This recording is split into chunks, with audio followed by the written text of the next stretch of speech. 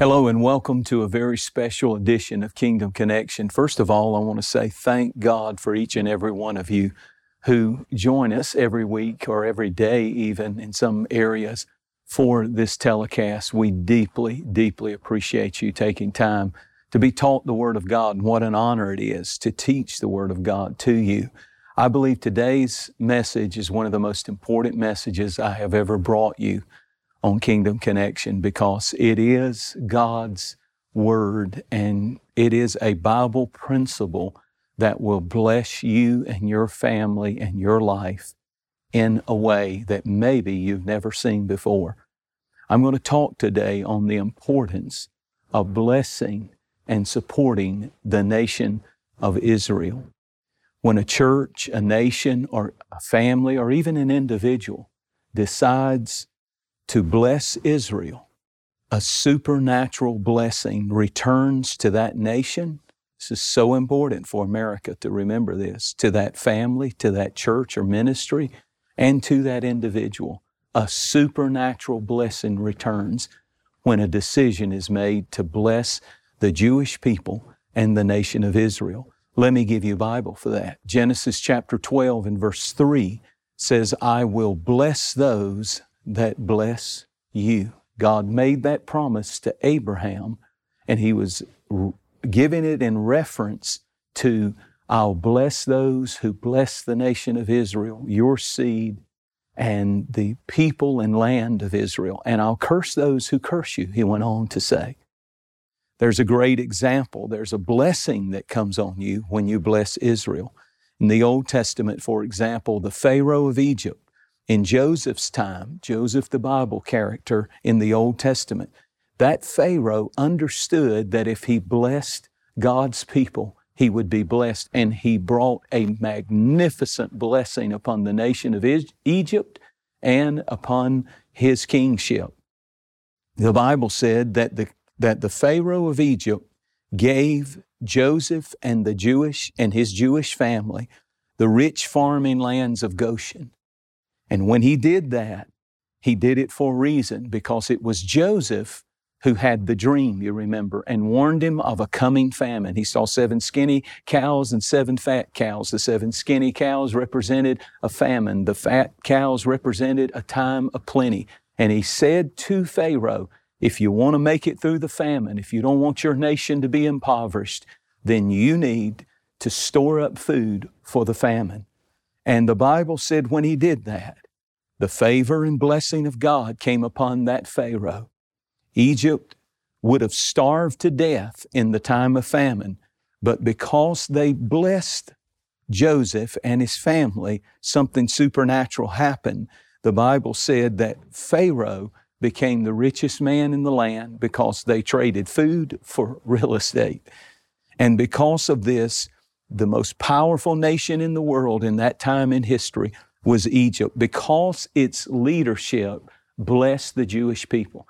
God help us in America to always make sure that we support people in our public offices, from the president to senators to the House to the Congress. We have got to support people as Christian believers, Bible believers. We must support and get behind and vote for and pray for our leaders, and make sure those leaders are powerful supporters of the nation of Israel. Because what happened was, when Joseph and his family were there in Egypt, God blessed that nation, so much so that all the way over into the New Testament, there was a tie to the nation of Egypt and Israel under pharaohs that blessed Israel. But then there's this strange verse that says, "And there arose another Pharaoh in Egypt who did not know Joseph, and he did not like Joseph, and he did not bless Joseph nor his God." And God didn't just say, "I'll bless those that bless you," including nations and families, but He said, "I'll curse those that curse you." You remember the story. He enslaved the people of God. He began to make their lives absolutely miserable. He began to oppress the Jewish people, and he began to steal and wipe out all of the people's rights there in Egypt. and they were enslaved. And they would even drown the sons of the Jewish people in the Nile River because they were increasing and becoming too populous. And the Bible said that Pharaoh was afraid that the Jewish people were going to outnumber the Egyptians, so he started killing the male children and drowning them in the Nile River there in Egypt. Remember this, if you don't hear anything else in this message, what you do to the Jewish people, God will do to you. Pharaoh drowned the Jewish sons in the Nile River, and what happened? When God brought them out of Egyptian bondage, God drowned the Egyptian army, the sons of the Egyptians, and the king Pharaoh himself, and his own son was killed when the blood was not applied to the palace doorpost. What you do to the Jewish people, God will do to you. The most powerful dictator in the world, the most powerful military army in the world, Egypt at that time, was reduced to fish food.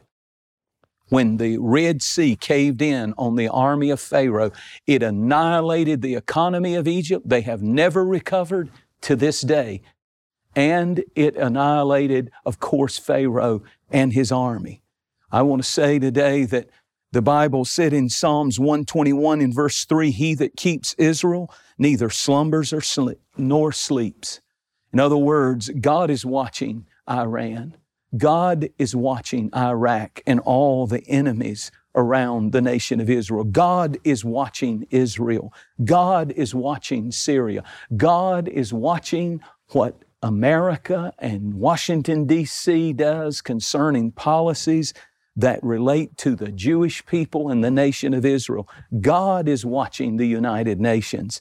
And we need to always remember that God will bless those who bless Israel, and He will curse those who curse it.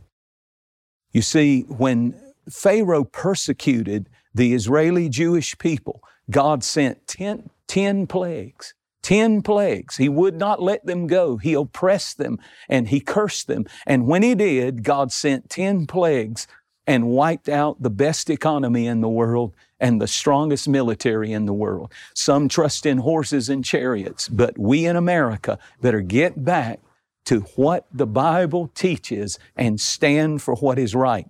The health and military and wealth and military power of Egypt disappeared literally overnight. The same thing happened to the Babylonian Empire.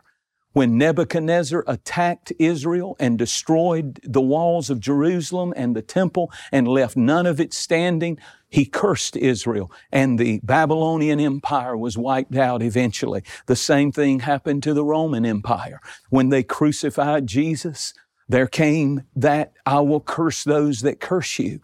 And they're gone and they're finished. The Roman Empire is no more. The Babylonian Empire is no more. The Nazi Empire under Hitler, through the Holocaust, murdered over 6 million Jews, children, women, babies, and tried to exterminate the entire Jewish race. But God said, "I'll bless those that bless Israel. I'll curse those that curse Israel." And all of these people, Hitler and the Nazis and the Roman Empire that came against Israel, the Babylonian Empire that came against Israel, they're all in the boneyard, graveyard of history. But Israel is still alive. Israel is thriving. Israel is surrounded with a wall of invisible fire and angelic protection. Listen to this, in Genesis 30 and verse 27, God blessed a man by the name of Laban simply because he hired a man named Jacob, a Jewish man. He hired him, and God blessed and prospered Laban's personal business. It began to multiply and increase supernaturally. So much so that the Bible said that Laban recognized that his prosperity increased dramatically when he hired Jacob. By the way, Jacob got in a wrestling match with an angel, and God said, "I'm changing your name from Jacob to Israel." And watch what he said. Listen to what Laban, this businessman, said concerning Jacob, who would become his son-in-law in time. He said, God has blessed me. This is in Genesis 30 and verse 27. God has blessed me because of you, Jacob. And remember, Jacob's name became Israel. God has blessed me, a Gentile. Laban was a Gentile because I blessed the Jewish people. And the man named Jacob, who would become Israel, who would have 12 sons that would become the 12 tribes, and a whole nation would be born. Jacob, you see, had nothing but a stick when he started working for that man, but God prospered him so much that he had so many cattle, so many sheep, so much gold, so that he could fulfill the destiny of Israel, or Jacob and the children of Israel. And God prospered him and blessed him, and God changed his name because God says, anyone who blesses Israel, I will bless you. In Luke chapter 7, there is a remarkable story in verses 1 through 10. The Bible said there was a centurion, which means he was not of Jewish descent. He was a Gentile like me, like most of you watching me today. And this Gentile centurion had a sick servant that he loved. And the Scripture said that the Gentile had expressed his love for the Jewish people so much in building them synagogues. And when they approached Jesus and said, this man wants you to pray for his servant. He has a servant who is sick, and he wants you to pray. And the Bible said this is very unusual because they knew that Jesus, being a rabbi, did not mix with Gentiles. But even the leaders, the Pharisees, came to Jesus and said, we recommend that you pray for this Gentile. And Jesus said, why? And listen to what the answer was in verses 4 and 5. They said, you should pray for him and heal his servant. Number one, because he loves our country. Well, what was their country? Israel. He loves Israel. And number two, he has built us a synagogue. He has done good works in our nation. He has built and helped our people. And even though he's not of Jewish descent, we want you to pray. And Jesus Christ prayed for that Gentile man and prayed for his servant. And when he got home, the servant was healed.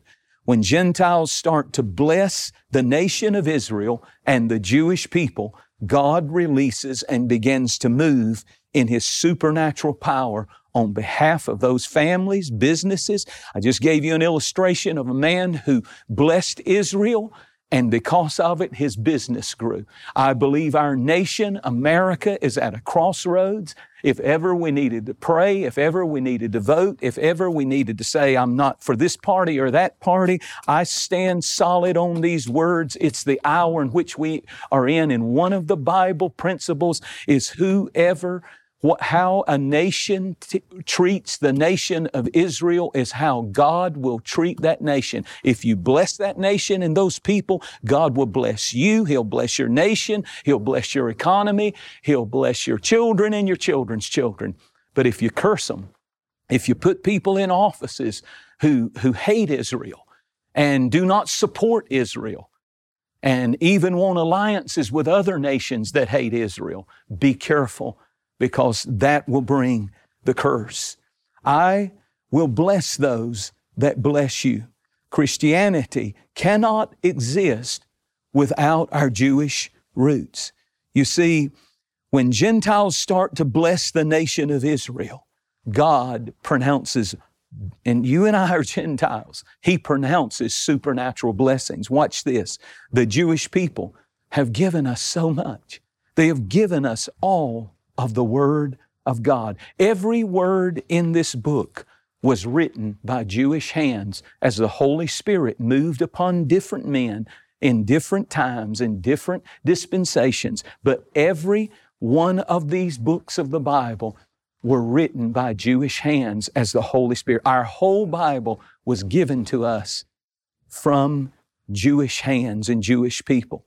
The patriarchs of our faith, Abraham, Isaac, Jacob, were all Jewish. David, Ezekiel, Isaiah, all were Jewish. The Apostle Paul was Jewish. And even Paul taught in Romans chapter 11, he says, make sure that the branches, when they're becoming fruitful and prosperous, make sure that the branches, they don't boast against the roots of the tree. What Paul was teaching was how that some in the Gentile and in the church were saying, we don't need our roots anymore. We're not connected.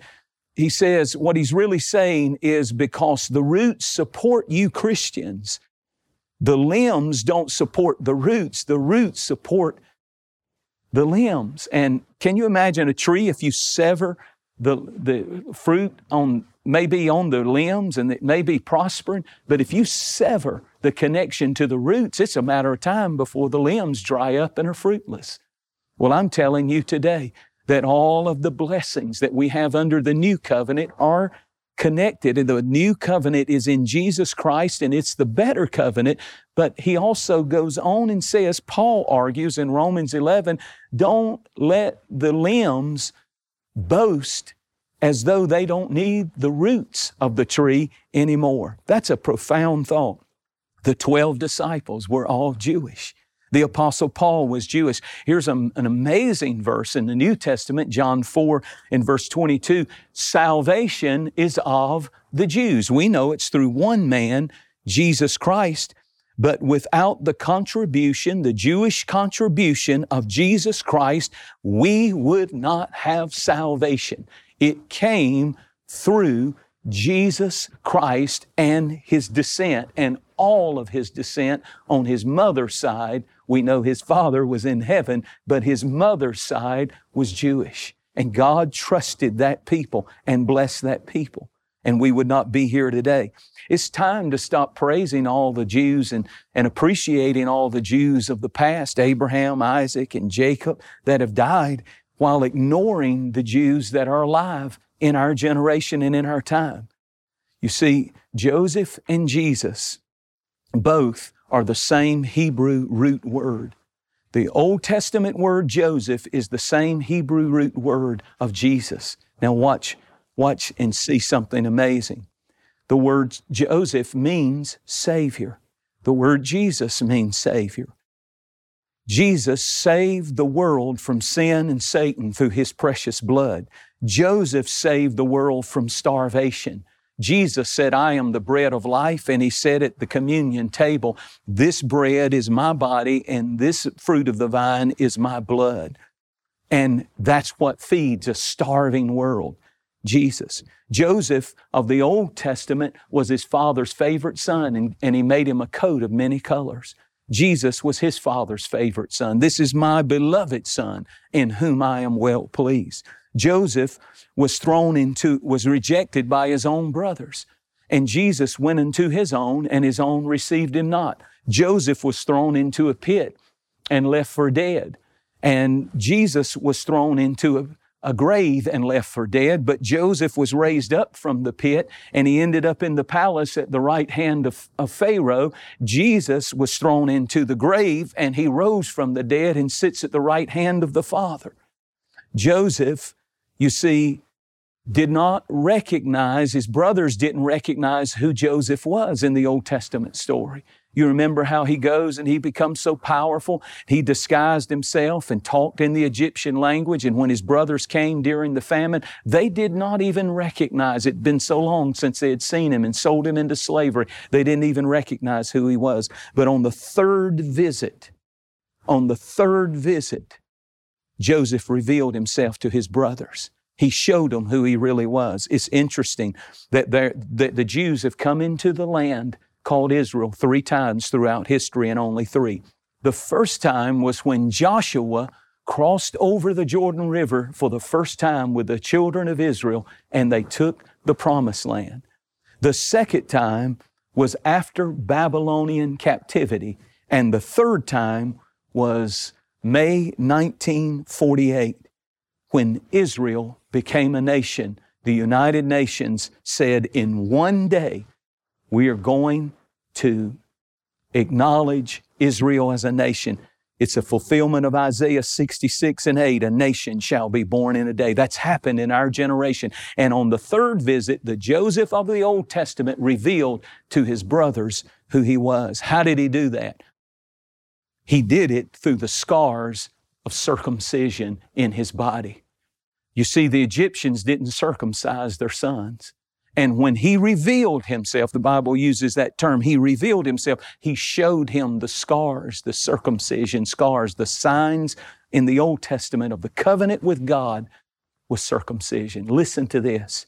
The Bible predicts that after the rapture takes place, that the eyes of the Jewish people will be opened, and Joseph, just as by the scars in his body showed who he was, the Scripture says that the Jewish people are going to recognize who the Messiah is when He comes again, according to Zechariah 12:10. And when they see Him whom they have pierced or crucified, they will weep as one who weeps for their son 7 days. They will know Him by the scars, the nail-scarred hands in His feet and in His side and in His hands. Praise God.